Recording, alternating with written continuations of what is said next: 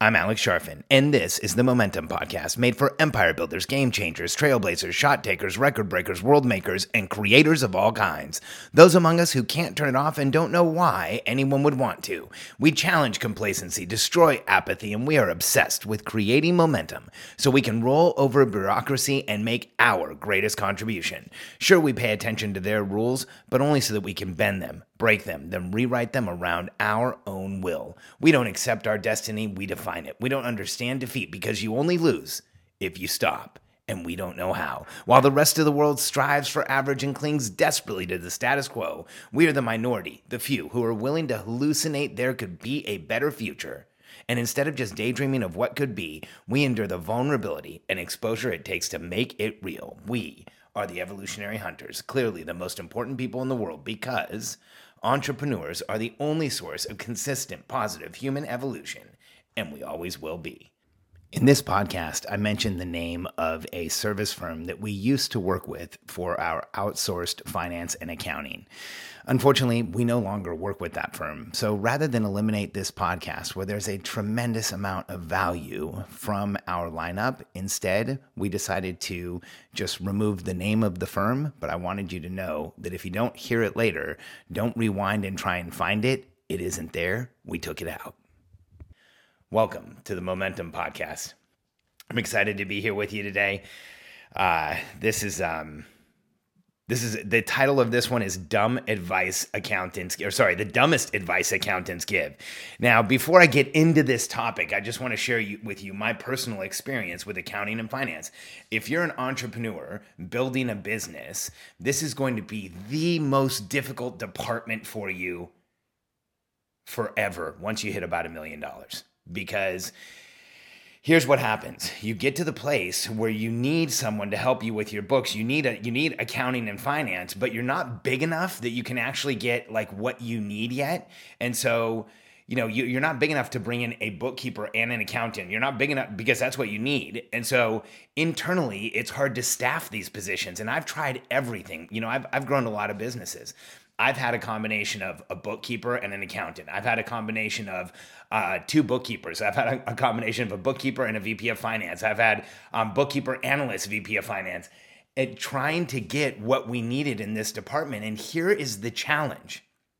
There is an asymmetrical growth curve of accounting and finance to the rest of your business. So it doesn't grow at the same rate. It doesn't grow at the same pace that the rest of your business does. It will actually have times where accounting and finance, like you need it to throttle up and get a whole bunch of stuff done. Like you've just increased your sales volume. You've increased how many products you're selling, and then it needs to come back down. And it's so hard to stick the landing on having the people who cover this department. So I want to start with just saying this is one of the hardest parts of business for me. And then here's what happens on top of that. And my clients come to me all the time and they tell me about the terrible advice they've been given. And I'll share some of it with you today. It just happened a few days ago. That's why I'm doing this podcast, because it's so constant and so consistent that I want to wake all of you up and let you defend yourself against this advice. I'm serious. There has to be a class somewhere in accounting or bookkeeping school where they have dumb advice to give entrepreneurs, because it just doesn't make sense. And if you're an accountant or a bookkeeper or a finance person and you listen to my podcast first, thanks for being a member. And I'm sorry that, this sounds like I'm judging all accounting and finance people. I'm really not. I'm just judging the ones that give really bad advice. And I also have a chip on my shoulder about accounting and finance. Katie and I, one of the most difficult things we've ever been through in our lives was when we found out we had over $1 million embezzled from our company by a trusted advisor and what we thought was a friend, Michael Goldberg, who from Boca Raton, Florida, who used to fly out here and was just, taking money from our company. And it was because he was in the position of finance. He was in the CFO position, and it gave him the ability to embezzle from us in a way we probably wouldn't have ever caught if it wasn't for an analyst I had named Elliot Boney, who was just obsessive about our numbers. And after that experience, like after a whole career of trying to staff accounting and finance, having it always be HR issues, never having the books up to date, never really having everything I wanted. Like, if you've grown a business past $1 million, you know exactly what I'm talking about. It's like they get behind, you don't get your books on time, you don't get the closed business on time. Then they're giving advice that you don't really even know if you should take. And so here's what happened. After we got embezzled from it, became my mission to get this position out of my company, figure out how to outsource it, figure out how to cover it in a way where I didn't have to staff accounting and finance. And then also, I wanted to make certain that my clients didn't have to do this. Like, I wanted to figure out a way for all, because I help businesses go from a low 7-figure run rate, usually, or just below maybe $1 million run rate, to where they get to $10 million businesses, $20 million businesses, $50 million, $100 million and beyond. And I want to help them do that without having to have accounting and finance in the building, because, guys, it's numbers. Yes, there are CFOs who can give you advice, but until you're a substantial company, you need very little of that advice. Katie and I have solved this issue for now and forever, and several of our clients have too. We use an outsourced company here in Austin called Arrow, which is amazing because we have a team of 4 bookkeepers. We have a manager who oversees there's a team overseas. We have a manager who works with that team overseas so that our books are done every single day. They are never late because there's 4 people on our account. There's a manager overseas. There's a manager here in the US we work with, and the team there is amazing. And we have our books like clockwork because there's an entire team dedicated to getting it done. And we can scale past 9 figures and still use them. And here's why. I want to keep accounting and finance out of the building, because as an entrepreneur, we're all uncomfortable with it. When we get the right advice here, it actually makes it feel like momentum instead of like, oh man, the finance guy's coming. And, Mason Ludlow, a very wise consultant that I think about all the time, used to say, those who count beans get hungry. And he used to tell us, like, hey, you don't want all these people in the building who are accounting beans. You don't want a lot of accounting and finance. You don't need this. And he was right. So here's some of the advice that accountants give you, and I want you to start really thinking about this before I want to give you the real math. So the first one is the infamous, should I lease or buy a car? Every time one of my clients comes to me and they say, I just signed a lease on a new $150,000 Mercedes, I get like pain in my chest, because here's the problem with the accounting advice here is what they say is, if you're a business owner, leasing is better than buying because you can write off the full lease payment instead of depreciating the car. So if you compare buying the $150,000 car to leasing the $150,000 car, then there is a difference. There is what appears to be an on-paper advantage. But here's the challenge. What accountants never do is say, hey, there's another option. Why don't you buy that $150,000 Mercedes when it's about 3 or 4 years old, when it's lost 50% of its value, you pay $75,000 for it, you drive it for 4 years, you sell it for probably around 40, so your cost of ownership is $35K instead of the cost of the lease, which is more than 2.5 times that. Here's why. I coach my clients to increase their net worth. Net worth. Like, net worth is everything. So why would you put money into a depreciating asset? You want to drive a nice car? That's fine. Just drive one that's a little bit older and take that other money and put it in your net worth. Take the tens of thousands of dollars that bad advice will cost you and put it to your net worth. Here's another terrible piece of advice accountants give. You need to spend more because your margins are too high. Like, every time I hear that, I want to give them a pen and say, okay, there's the whiteboard. Now you explain to me how we're going to spend our way to a higher payment to the owners of this company.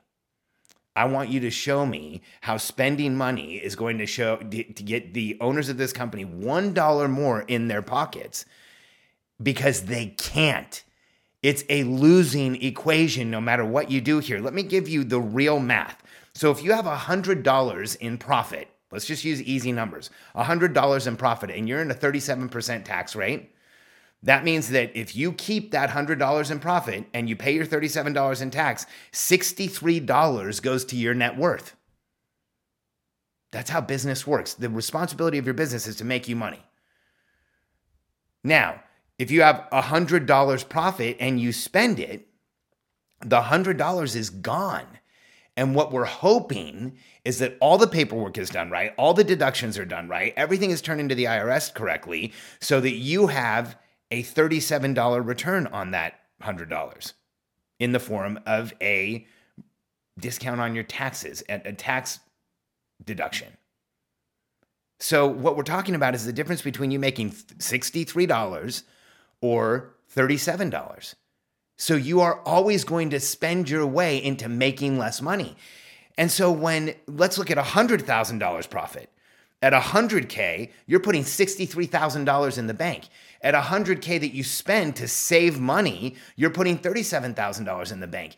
Do you know the difference? Like if you go just 5 years out and you look at where you are, especially if you have your money making money for you in any way, there is no way to argue for spending to lower your taxes. It's just silly. It's like some reflex accountants got somewhere, like pay taxes bad, spend money good, because it doesn't make sense. It doesn't mathematically make sense. And let's remember, that's what your accounting and finance person is supposed to be really good at. And then here's the last piece of advice that I want to caution you about.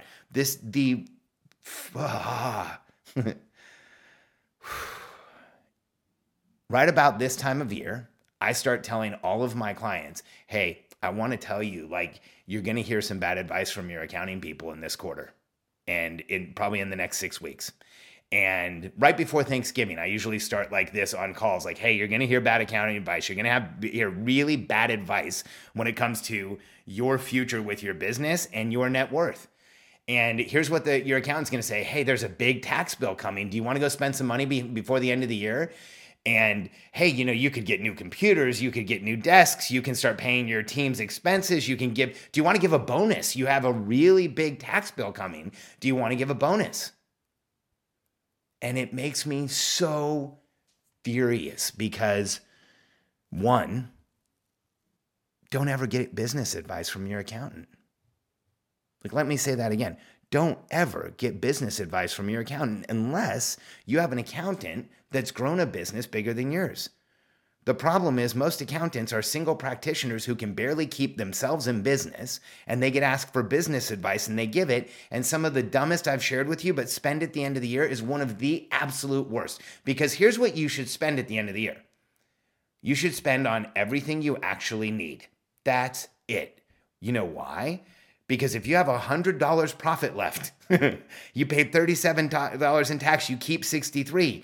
If you spend $100 because it's the end of the year, you only return $37 if everything's done right and it comes back on your taxes. What is the job of your business? The job of your business is to increase your net worth every single year. Far too many business owners get confused here and they don't increase their net worth. If you haven't put a plan in place to increase yours, go back and listen to my podcast on net worth. It will change the way you look at your business and it'll change the way you look at your life.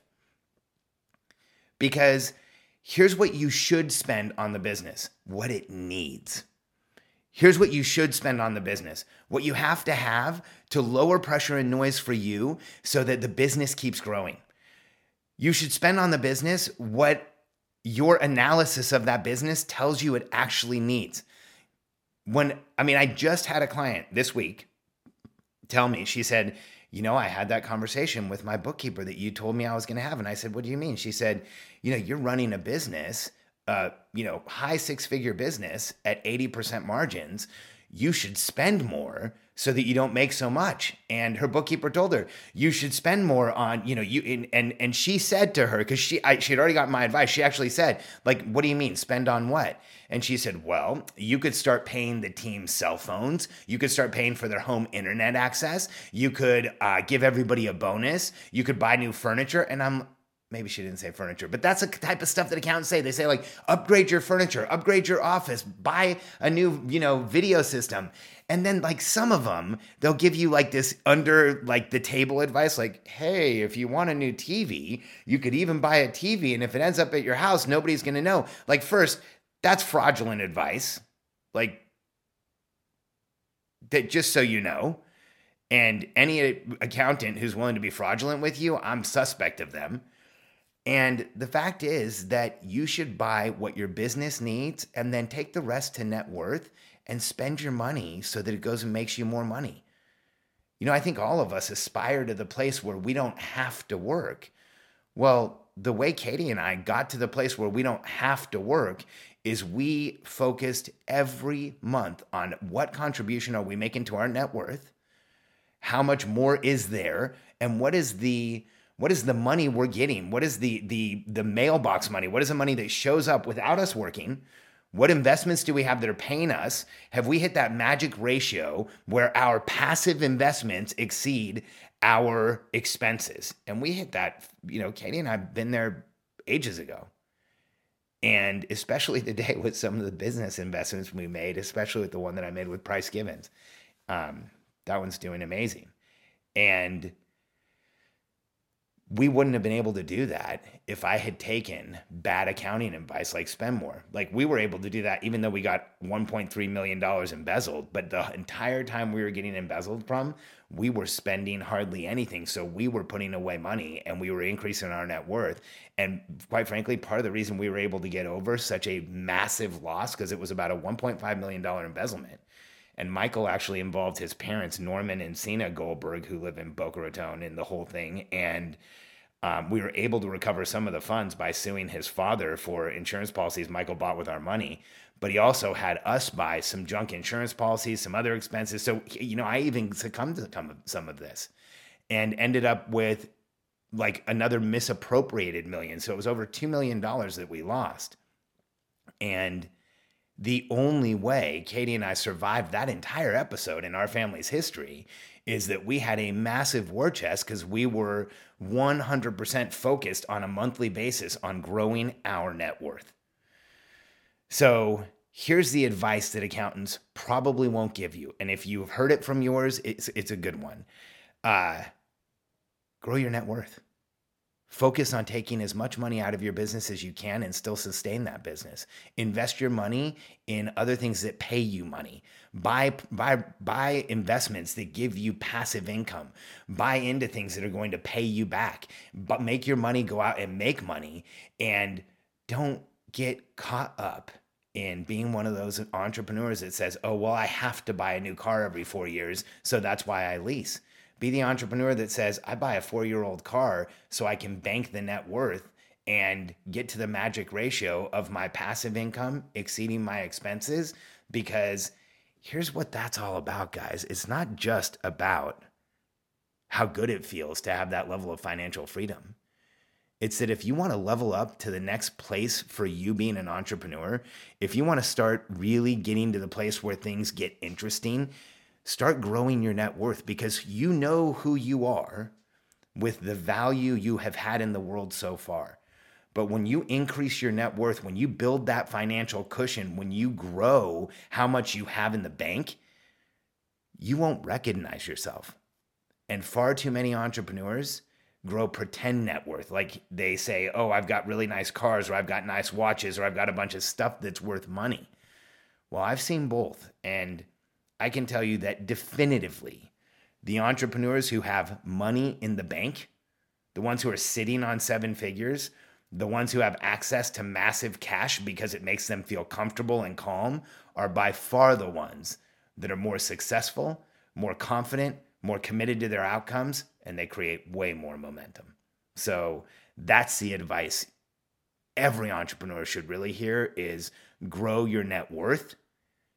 Don't try and spend your way to savings. It's like the joke where somebody comes home and says, hey, I saved us $200 today because there was a 20% off sale on comforters.